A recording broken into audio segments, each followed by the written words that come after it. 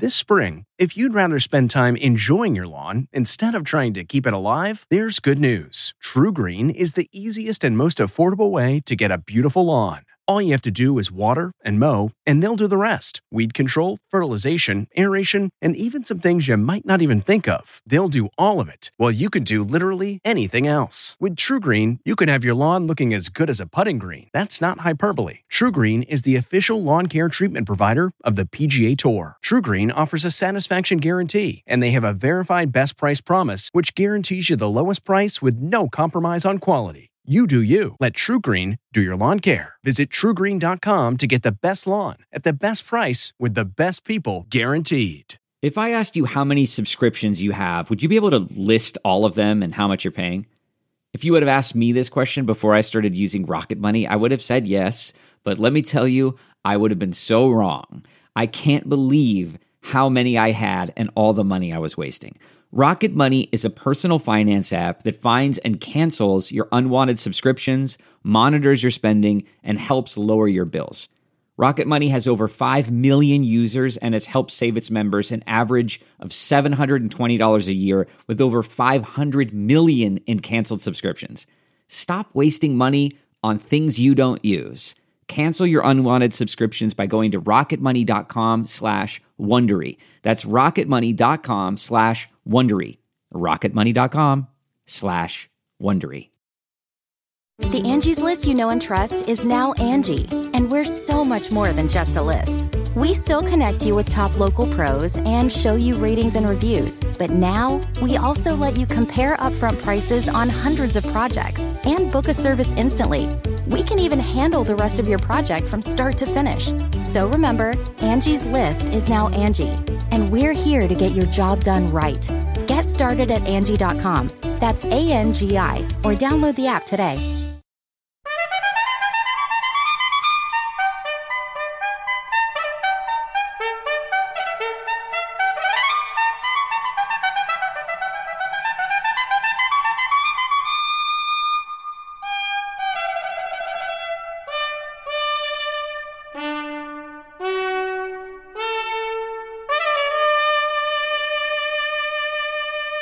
Good morning. Happy Mother's Day. I'm Jane Pauley, and this is Sunday Morning. Even in a city infamous for leaks, last Monday night's release of a draft Supreme Court opinion reversing Roe v. Wade was a bombshell. The breach at the nation's highest court was all but unprecedented, its motivation still unknown. While a final decision on the landmark abortion ruling isn't expected for several weeks, the battle lines have been drawn. This morning we have two reports, beginning with Martha Teichner. Abortion is violent! Our rights are not up for debate! The likely end of Roe v. Wade.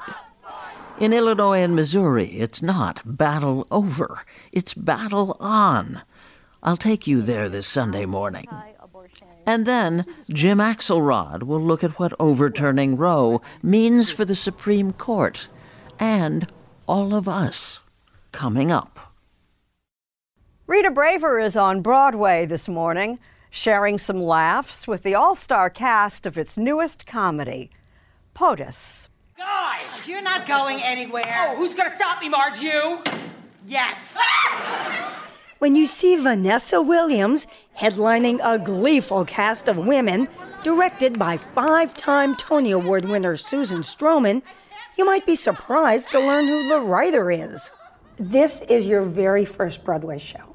And how old are you? I'm 28. Pretty amazing, right? It's amazing. Later on Sunday morning, the women of POTUS. Robert Costa talks politics and more with the ultimate Washington insider, David Gergen. Dr. John LaPook speaks with actor Ray Romano and his former boss, Phil Rosenthal, about food and friendship. On the subject of food, Elaine Quijano tells us about an inspiring link between donuts and the American dream. Gwyneth Paltrow with thoughts on Mother's Day. A horse tale from Steve Hartman, and more on this Sunday morning for the 8th of May, 2022. We'll be right back.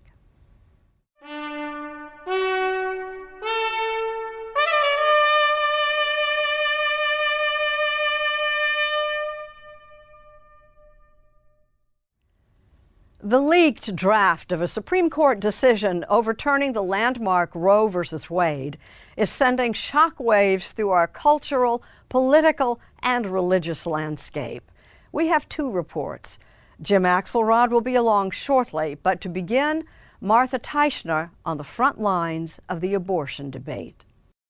Separate church and state! Separate church and state! Stand up, fight back! Never mind that Justice Samuel Alito's leaked majority opinion was a draft, not a final decision. Its impact was like a hurled grenade. Our body, our choice! Abortion is violent! Abortion is violent! Stand up, fight back! Once detonated, it ignited all the pent-up passions surrounding the expected overturn of Roe v. Wade after nearly 50 years. Abortion is murder! Hands off our bodies! The news was a shock, but not surprise. In 2019, we got a preview of, and a dry run of what living in a post-Roe reality was going to look like. Yamelsi Rodriguez is president and CEO of Planned Parenthood for the St. Louis region and southwest Missouri. Pro-life, pro-woman! In 2019, only last-minute court intervention kept the Planned Parenthood facility in St. Louis open, the last abortion clinic in the state. My body, my choice! And it was at that moment that we started to be really strategic for planning for a future without abortion in the state of Missouri. We built this 18,000 square foot facility in secret. In Fairview Heights, just across the Mississippi River from St. Louis. In Illinois, abortion laws are as liberal here as they are restrictive in Missouri. Last year, it performed approximately 6,000 abortions. It is prepared to perform 14,000 a year going forward. So we are doing this not just for Missouri patients, but for patients from across the Midwest and the South. If you want to see what a post-Roe world will look like, this is it. Just look at a map of the states where abortion will be legal, like Illinois, and all those others where it likely will not. A new kind of continental divide. In January, the Fairview Heights Clinic opened this first-in-the-nation regional logistics center. I heard the panic in your voice. It's okay. It provides patients money, transportation, lodging, whatever they say they need, wherever they are. If you need any type of travel or ride, Kawana Shannon runs the center. I'm sure there are anti-abortion supporters who will say, you're facilitating people killing their babies. I will tell you that I am sitting here every day facilitating a person's right to choose what they want to do with their body. I dreamed of being a mom. And when I learned that some children don't even have the right to live, it just shocked my conscience. It still does. Equally passionate, but on the opposite side, is Missouri State Representative Mary Elizabeth Coleman, elated that the Supreme Court could actually overturn Roe soon. It seems like an incredible victory for the American experiment in my mind. We have a decision that 50 years ago was wrongly held, and the conservative pro-life movement has been working within the system to change that bad law since it was passed. Mother of 6, a lawyer, Coleman is the face of her state's waiting in the wings law banning abortion. Roe gets overturned. Mm-hmm. What happens? Abortion will be illegal in the state of Missouri except for the life of the mother. Coleman has proposed legislation that goes further, targeting not the woman herself, but any professional service provider anywhere who knowingly aids or abets someone from Missouri getting an abortion. Exactly the sort of services the Fairview Heights facility provides. I don't think if you live in Missouri or if you live in New York, your value as a person is any less. So I'd like to see us continue to try to fight this at a national level as well. According to a CBS News poll out today, more than 6 out of 10 Americans want Roe left in place. But if it does fall as expected, Hell no, we don't need Roe! the battle over abortion shifts from the courts Rise up for abortion rights! to the legislative arena at all levels of government. And both sides agree on this one thing. Right now, vote because your life and your future actually depends on it. This is Jim Axelrod. The security fence surrounding the Supreme Court is all you need to see to understand the gravity of what unfolded in Washington this past week.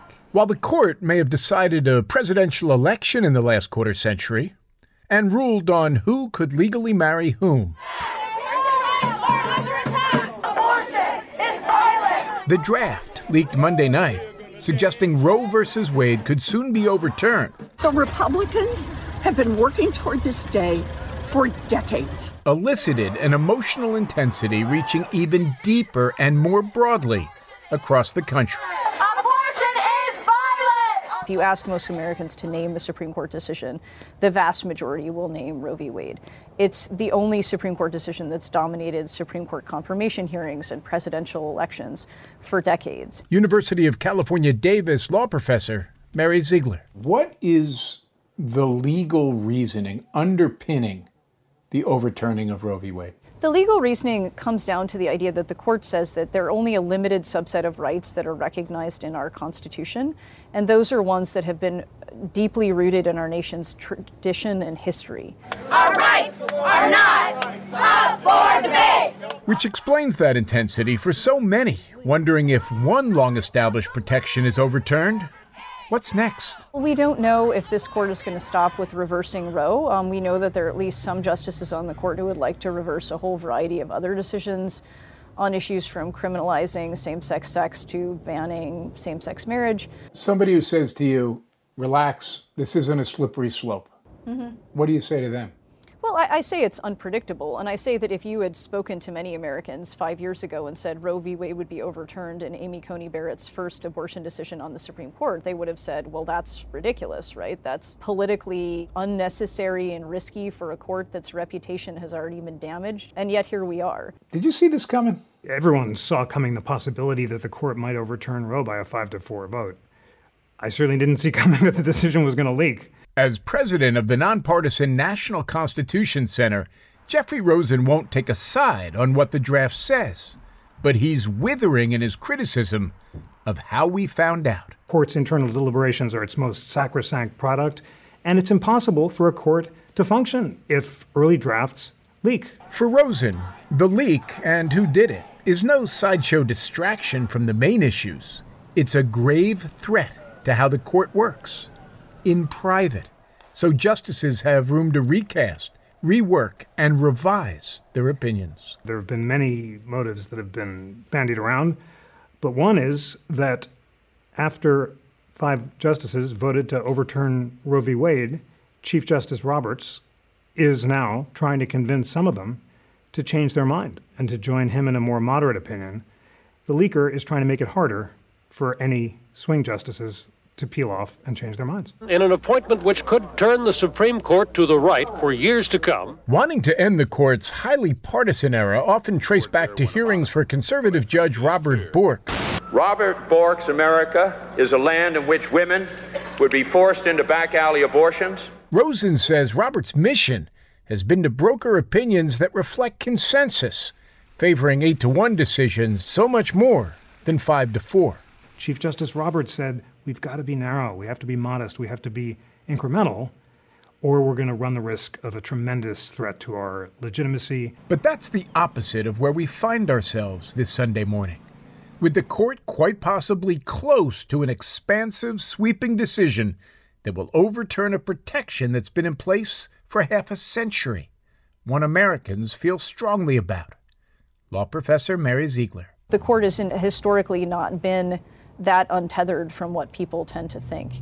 especially when the court is inserting itself into virtually every major issue of the day, from guns to affirmative action to abortion to the rights of LGBT people to voting rights to the regulation of climate change. I mean, the court is literally in every conversation we're having, and it's operating in ways we haven't seen in the recent past. But as Americans have repeatedly learned the last few years, the recent past is no longer the best guide to how we'll function in the future.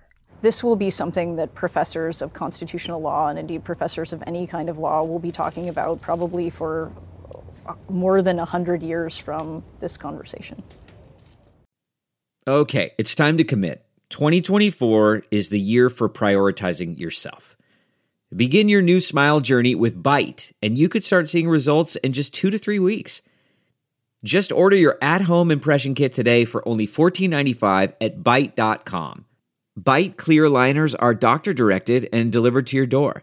Treatment costs thousands less than braces, plus they offer financing options, accept eligible insurance, and you could pay with your HSA, FSA. Get 80% off your impression kit when you use code WONDERY at Byte.com. That's BYTE.com. Start your confidence journey today with Byte.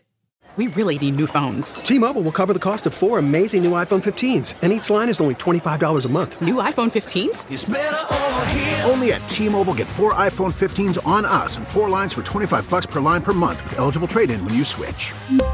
Minimum of 4 lines for $25 per line per month with autopay discount using debit or bank account. $5 more per line without autopay, plus taxes and fees. Phone fee at 24 monthly bill credits for well-qualified customers. Contact us before canceling account to continue bill credits or credit stop and balance on required finance agreement due. $35 per line connection charge applies. See T-Mobile.com. From correspondent Elaine Quijano now, a treat in every sense of the word.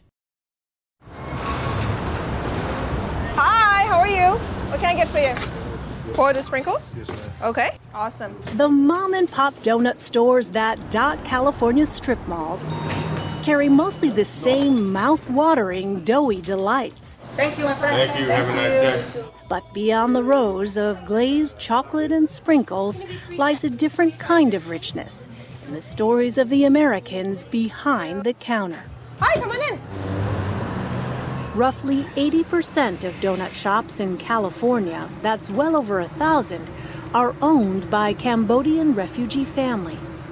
Soon the streets were choked with refugees. They arrived in America in the late 1970s and early 80s, seeking safety as the communist Khmer Rouge committed genocide in Cambodia's killing fields. Millions were executed or disappeared.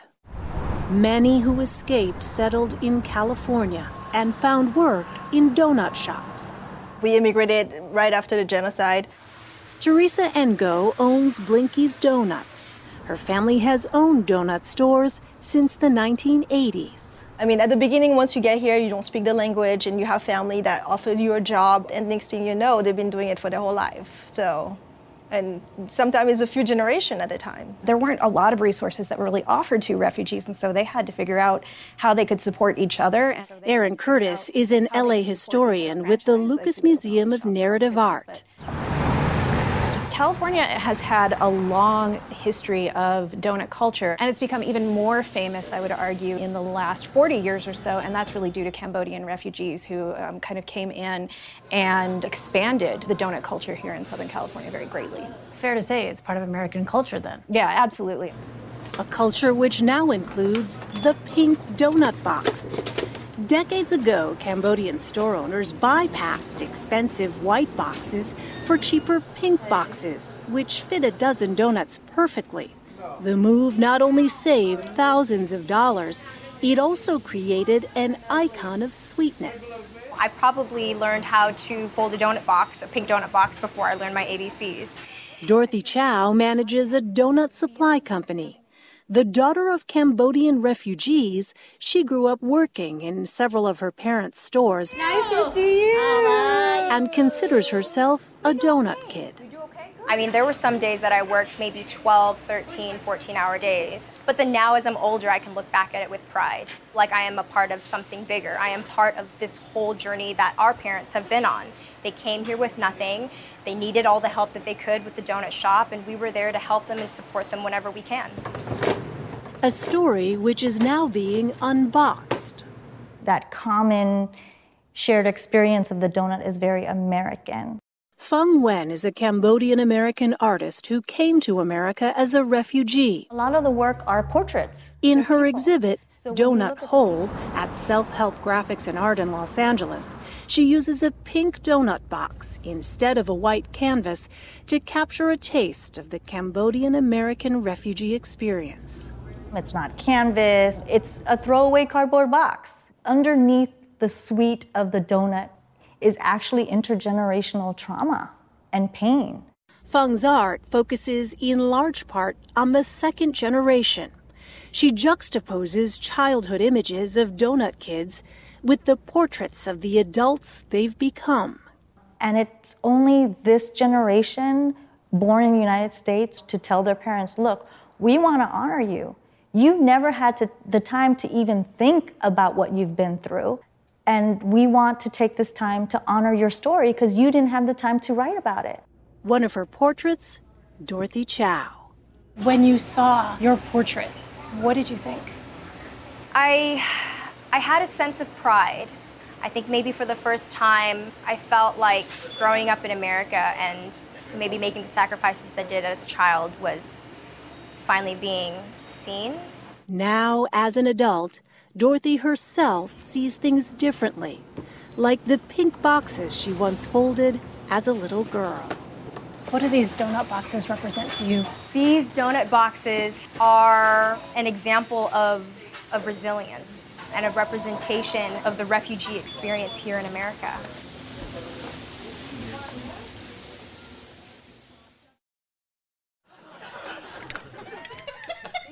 Oh, great. Would you look at this? Oh, my God. Tuna juice. Oh, my God. Actor Ray Romano rose to fame thanks to the hit sitcom Everybody Loves Raymond. And among those who love him, his former boss, producer Phil Rosenthal. They talk with our Dr. John LaPook about food, television, and friendship. The bees seem to be trying to get at us, but they really seem to be going for my face. Hello. Phil Rosenthal has one of the best jobs in the world. Well, Phil, I'm so glad to meet you. Oh, we're hugging, folks. Oh, yeah. I love it. As the creator and star of the hit Netflix series Somebody Feed Phil, we're just dancing. Rosenthal travels almost everywhere and eats just about everything. Oh my God, look at it. It's already dead. Of course it's dead. Don't think is alive. But it is very moving. Yeah, but it's the muscles. We go to a fabulous place on the earth, and I try to get you to come there by showing you the best places there to eat. Hello, sir. I take it you've done this before. No? Sit down, please. Sit down, please. There's no more mind-expanding thing we can do than travel. It literally changes your way of thinking. It changes your perspective. Wherever I am in the world, if it's time to go out to eat with my wife and we don't know where to go, I text Phil. Hi, I'm Ray, and I live here in Long Island with my Rosenthal and his buddy, actor Ray Romano, met in 1996 when Rosenthal created, wrote, and was executive producer of Everybody Loves Raymond. They took me from New York, and they had set up 10 meetings with potential showrunners. And let's tell the true story, yeah. You were the second one. Second choice. Yeah, but the first guy turned it down. Yes. So I went with Phil, yeah. Isn't that nice? You really know why? Sure, I know. I totally know. The show ran for 9 seasons on CBS. I'm going to give you the whole half a sandwich. How's that? Which is how the idea for Phil Rosenthal's current travel show began 25 years ago, while they were making the sitcom. I can honestly say it's his fault. I asked him, what are you going to do on your hiatus, that break between season 1 and season 2? And you remember you were going to Jersey Shore, where we always go. Right. And I said, oh, that's nice. Have you ever been to Europe? And he said, no. And I said, why not? And you know what you said? I said, I'm not interested in other places. Art imitated life. A light bulb went off. We got to do that episode. Right. We got to do that episode where we send him with that attitude. Free trip to Italy. I don't know. I'm not really interested in other cultures. Rosenthal wrote 2 episodes that explored Romano's stated lack of desire to travel beyond his beloved Jersey Shore. Can you believe this? It's nice, the water, yeah. And his eventual transformation. Raymond first notices a beautiful flower stand. And then you're walking alone, you're by yourself, and you run into 2 kids who are kicking a soccer ball. Comes my way, and I kind of give it back to them, and then they actually engage me to play with them, kick it around with them. It's one of my favorite things we've ever done on the show. And finally, Raymond buys a slice of real Italian pizza. Oh, this is like the best pizza I ever had, man. You like more? Hell yes, I want more. I love it so much. It's everything I love about travel. How your mind literally gets changed. It's like they know how to live here, don't you think? Don't you think it's kind of beautiful here? We know what happened in the episode, but what happened to you in real life? We stayed in Italy and we flew to Sicily to visit my wife's hometown. So we spent a week in this little village in the mountainside. The stuff we did in that episode, I was living in real life. We were in a car this big. They were feeding us from the food they grew. You know, it's just seeing goodness from people who don't look like you, sound like you. You know, there's like this common denominator that you realize people are good all over. So I see this happen to him, and I think, what if I could do this for other people? Rosenthal held on to the idea and started his travel and food show in 2018. How hungry are you? I'll taste everything. Okay. I got some goat noodles. I love goat. I think goat is the most underrated meat.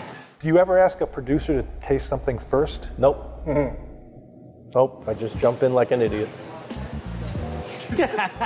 And when something's amazing. Yeah, I share it with everyone. Right, that's what I was going to ask. It's also the secret to why I'm not 400 pounds, is because I taste everything, I finish nothing, share everything. Phil. He is especially fond of a chef he met in Thailand. He's like a pilot. It's a Michelin-starred shack. Unbelievable. A crab omelet. There's like a pound and a half of freshly shucked crab. It's probably the most expensive street food in the world. I think it's $50 for this omelet, and it's so friggin' delicious. You never see it in America because it would be prohibited. It would be $200 to $300 here. Rosenthal has just finished a book published by Simon & Schuster, a division of Paramount Global, to document his travels and the best recipes he's discovered. It's these artisans, these craftsmen who take such care and pride. It's their national heritage, their personal family history that's in every bite of the food you're getting. And I swear to you, you can taste it. As for Romano, in the decade since Everybody Loves Raymond, Hey, what do you say we just head south together? Great, yeah. Hey, jump up on my back and relax the whole way. Wow. he has continued to act in comedies and dramas. You know, I don't care whether you did it or not. That makes no difference to me. Yeah, I know. I'm here to defend you. And he just finished directing and starring in a dramedy called Somewhere in Queens, which he also co-wrote, once again drawing on memories of his family. Do they yell and do they scream and are they loud? Yeah. There's that love underneath it. You can't deny it. There's a bond that can't be broken. Which also perfectly describes Ray Romano's bond with Phil Rosenthal. Pretty humbling now for me to go to dinner with him, and when people come up to talk for an autograph, it's for this guy now. That's crazy.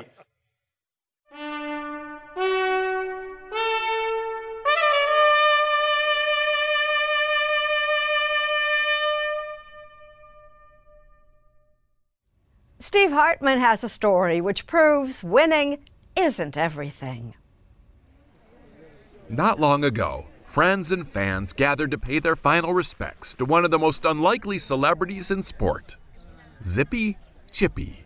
Zippy loved being a racehorse. He just wasn't very good at it. And farcical as it may look, he's going to live forever in my heart. Unofficial Zippy fan club president Roseanne Frieri says this memorial is hardly horseplay. It could be a joke to some people, but the people that know the real story about Zippy, they're heartbroken. Zippy Chippy was born into a racing royal family. He's the grandson of Kentucky Derby winner Northern Dancer. And Zippy, too, could have been one of the all-time greats. If only, at the start of every race, he just would have started. They're off, and dwelling in the gate is Zippy Chippy. Zippy never quite understood why everybody was in such a rush. He lost every race he was in, 0 for 100. Zippy Chippy finishes last. 101 if you count the time he lost to a minor league baseball player. That cemented his reputation as the losingest racehorse in history. This is Zippy back in 2000 with his owner and faithful companion, Felix Monserrati. Felix died a few years ago, but he never gave up on this horse. Zippy is like my son. I like him a lot. And every time he runs, he made me feel good. Zippy lived out the last leg of his life here at the Old Friends at Cabin Creek Retirement Farm in upstate New York. He died last month at the age of 31 and is now being celebrated, finally, as the winner that he was. He was loved. We'll miss him. Not a single person even mentioned his racing record. Quite to the contrary. In a sport that winning is everything, Zippy taught us that losing is a normal thing. Do you think people see themselves in Zippy a little bit? Oh, yeah. I think we all see ourselves in Zippy because it was always on Zippy's terms. Whatever Zippy wanted, Zippy did. At the Kentucky Derby, all that matters is speed. But Zippy reminds us there's more to life than running for the roses, that sometimes it's better to just stop and smell them.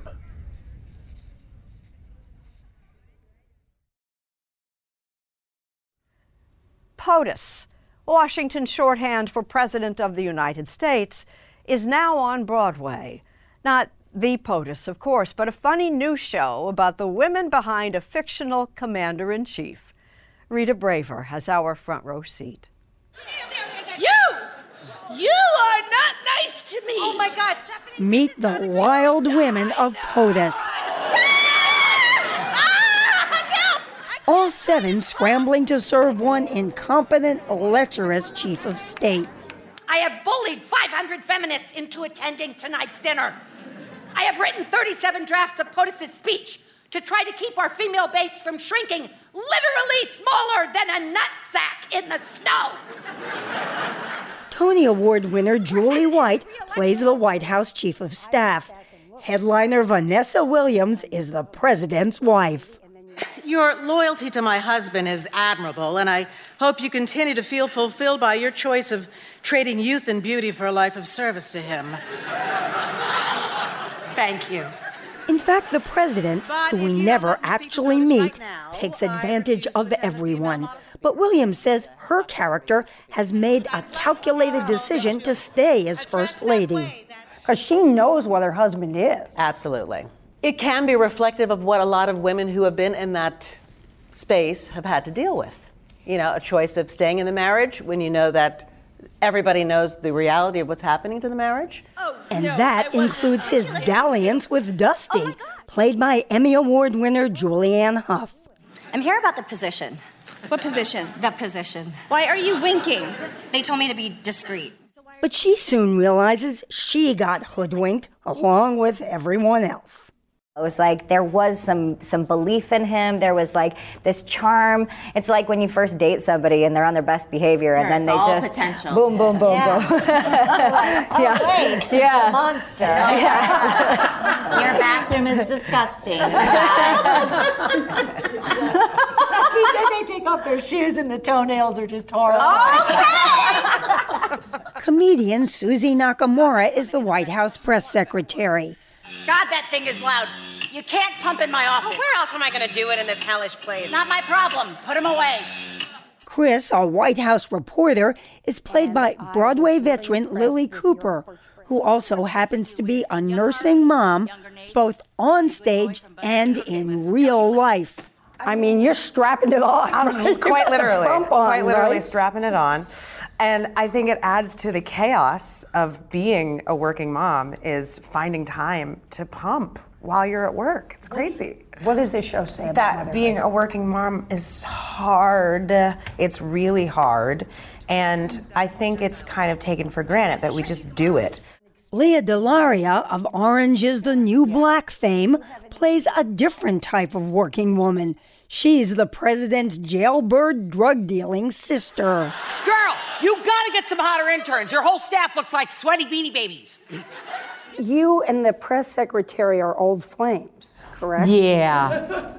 Yeah, Susie Nakamura and I play girlfriends in this. So yeah, that's a lot of fun. I get to kiss both these girls. I get kissed 16 times a week, right here. And Saturday Night Live alum Rachel Dratch is the president's mousy secretary who's trying to change her image. Are you having a stroke? I am power stancing.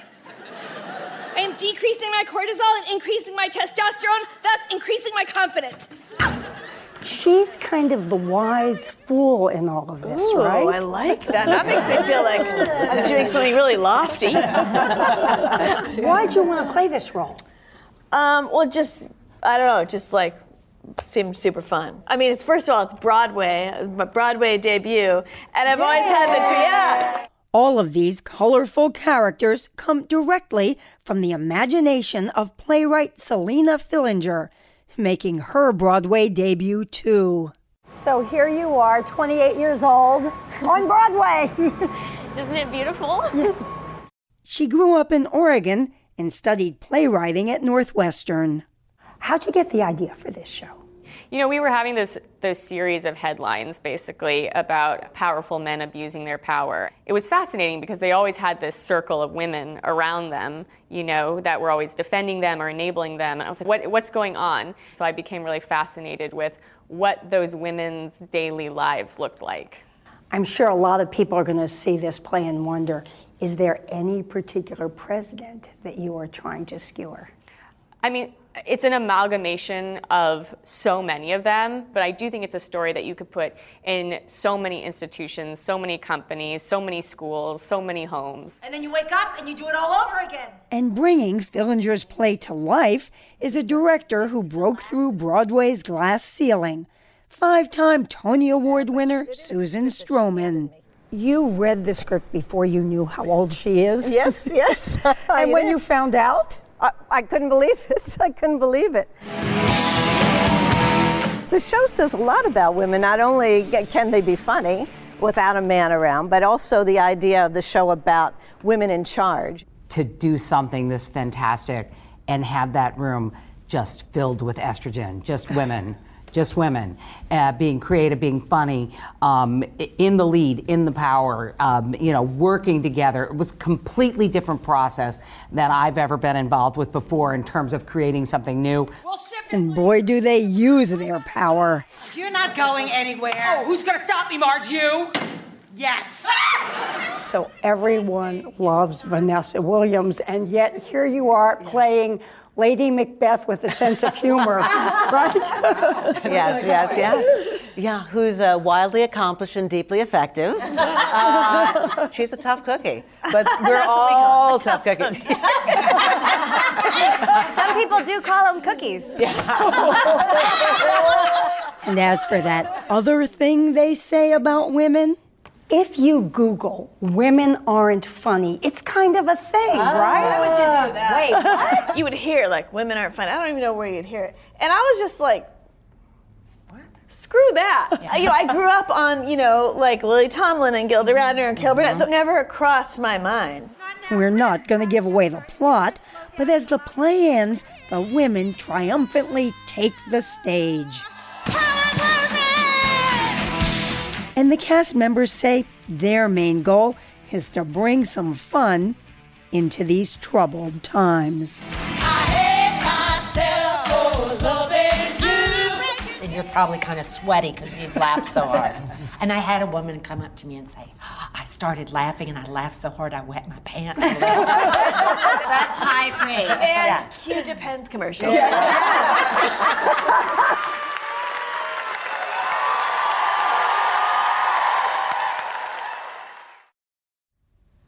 On this Mother's Day, thoughts from actor, businesswoman, and mom, Gwyneth Paltrow. I remember the morning my daughter Apple came into the world. I felt this incredible rush of love. It was so shocking that I asked my mother, "Do you love me this much?" It reframed completely how I saw motherhood. When my son Moses was born 2 years later, I expected to follow the same emotional template. But for the first several months, I experienced postpartum depression. I was overwhelmed by all of the feelings, most acutely shame. Even though I knew then, as I know now, that Moses would light up my life. My experience of motherhood in those early days was different, but in hindsight, I can see how many things were exactly the same. I loved them both so, so much. I wondered who they would become. I sang to them, and of course, I wiped their butts. A lot. Which brings me to my next point. I never had to think about the cost of diapers. Never once. Until recently, when my team at Goop brought it up. We were talking about the diaper tax. Despite the absolute necessity of diapers, in 33 states, they're taxed like a luxury good. Depending on the state, the sales tax can add between 1.5% and 7% to their cost. This makes diapers the fourth highest household expense for many low-income families. If you can, I hope you'll head to Goop to learn more. And that's what's on my mind today. And something else. Apple is now a week shy of turning 18. She's going off to college in the fall. Yes, it's been that long since she was in diapers. When they say it goes by fast, I'm here to tell you it's true. If you have kids in your life, I hope you can spend some time with them today. I'll be here enjoying my family's tradition of making the kids prepare Mother's Day brunch. There are few Washington insiders as inside as David Gergen. He's served 4 presidents, Republicans and Democrats alike. He shares reflections on lessons learned with Robert Costa. Is it possible to be a David Gergen today, to serve presidents of different parties? Listen, I can assure you that there are lots and lots of people out there who are better equipped to do it than I was. But there aren't a lot of people going between R and D. There are not a lot of people, and if you want to see the results, I can show you the scars on my back. David Gergen may be a battle-tested veteran of decades spent advising presidents, Republicans and a Democrat. But Gergen, who turns 80 tomorrow, doesn't hold back when asked to describe the state of democracy in 2022. We can't continue on the path we're on. It's unsustainable. He has a sense that we're like in a car at midnight on the edge of a cliff with rain falling and no headlights. Sound alarmist? Well, consider the source. David Gergen remains a Washington legend for his clear and steady appraisal of the times, having guided Presidents Nixon, Ford, Reagan, and Clinton through critical moments in U.S. history. When you step back and look at all of this, is America in a political crisis or a moral crisis? That's a great question. That's a great question. I think it's a moral crisis. I really honestly believe these are moral questions ultimately. Gergen is reaching out to those who share his concerns with a new book, Hearts Touched with Fire, published by CBS parent company Paramount Global's Simon & Schuster. It's a call for a new, younger generation of leaders to seize the reins and to learn from someone who was so often in the room where it happened. Take me in the room with Richard Nixon. What's a lesson from your time with Nixon that applies today? Nixon was a man who was, in my judgment, the best strategist we've had in the last half century or so. But he also had demons inside him that he had not learned to control, and they eventually took him down. Always remember, others may hate you, but those who hate you don't win unless you hate them. And then you destroy yourself. Well, know what one of the most wonderful images is? Nixon getting on the helicopter. Yeah. And that night in Washington, life went on. Well, it did, exactly right. I was there, I was on the lawn, I saw the helicopter take off. The transition of power worked in August 1974. It did. Not on January 6, 2021. Absolutely, and I think that is just a measure of how much we've changed. You've worked for Republican presidents. Do you have faith in Leader McCarthy and Leader McConnell? No. I wish I did. I am looking forward to the day, which I think will come, when the Republican Party will regain its balance. But the Republicans are not just dealing with an ideological battle. Yes. They have a former president Yep. still on the march politically in this country, Yep. pushing a lie. Yeah, but there are various signs now that the power, the structure, the Trump in charge, that armor is beginning to fall off a little bit. He looks a little more ragged now than he did before. Gergen's call for new leadership includes our current president. Your book says it's time for the current generation of leaders, frankly, to get out. It's time to head for the exit. It's time for the torch to pass. There are some wonderful people who are in power. Mostly, baby boomers.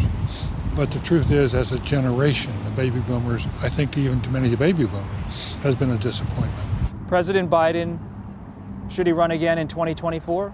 In my judgment, sadly, I think that President Biden's time as an active leader will end with this term, and should end with this term.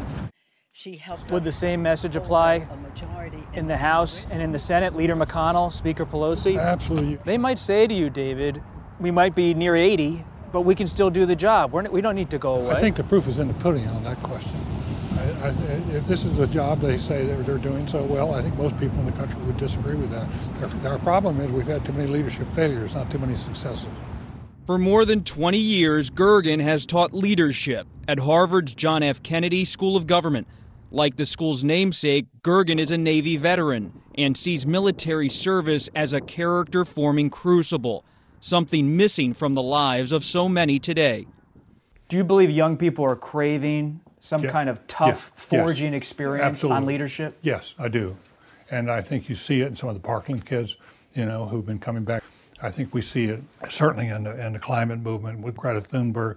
We see Malala overseas in Pakistan. And the other stream I would call your attention to are young black women who are occupying the high ground, on things like Black Lives Matter and the Me Too movement.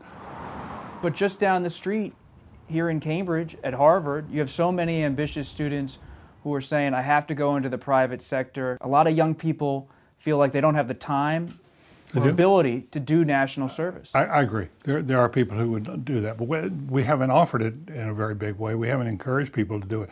Let's go back to and remember a predecessor organization. It was called the Civilian Conservation Corps. Planting is another important conservation measure. We had 250,000 young men in the woods. It was the most popular program of the New Deal. When people serve when they're young, they tend to come back to it. After years of serving presidents, David Gergen now hopes to shape future ones. And while his eyes are fixed on tomorrow's leaders, the lessons of the past are always close at hand. You write about that picture of JFK leaning over the desk. Yes. Our leadership models are evolving. That Kennedy really was that was the great man theory in a picture. It's sort of at dusk, lonely figure, the burden of the world on his shoulders. Look at Obama. From my point of view, the iconic picture of the Obama presidency is when he's down in the Situation Room, we're closing in on Osama, and there are all these people surrounding him, all of his advisors. We've moved from a singular person theory of leadership to a more collective action. Constructive collaboration becomes essential in a really complicated world that's moving so quickly. Leadership can be tough. It can be very tough. But you can't forget the essentials that go back to the Greeks and Romans, of character and of capability and of courage. Those are things that are still necessary today, hundreds of years later. Thank you for listening. Please join us when our trumpet sounds again next Sunday morning.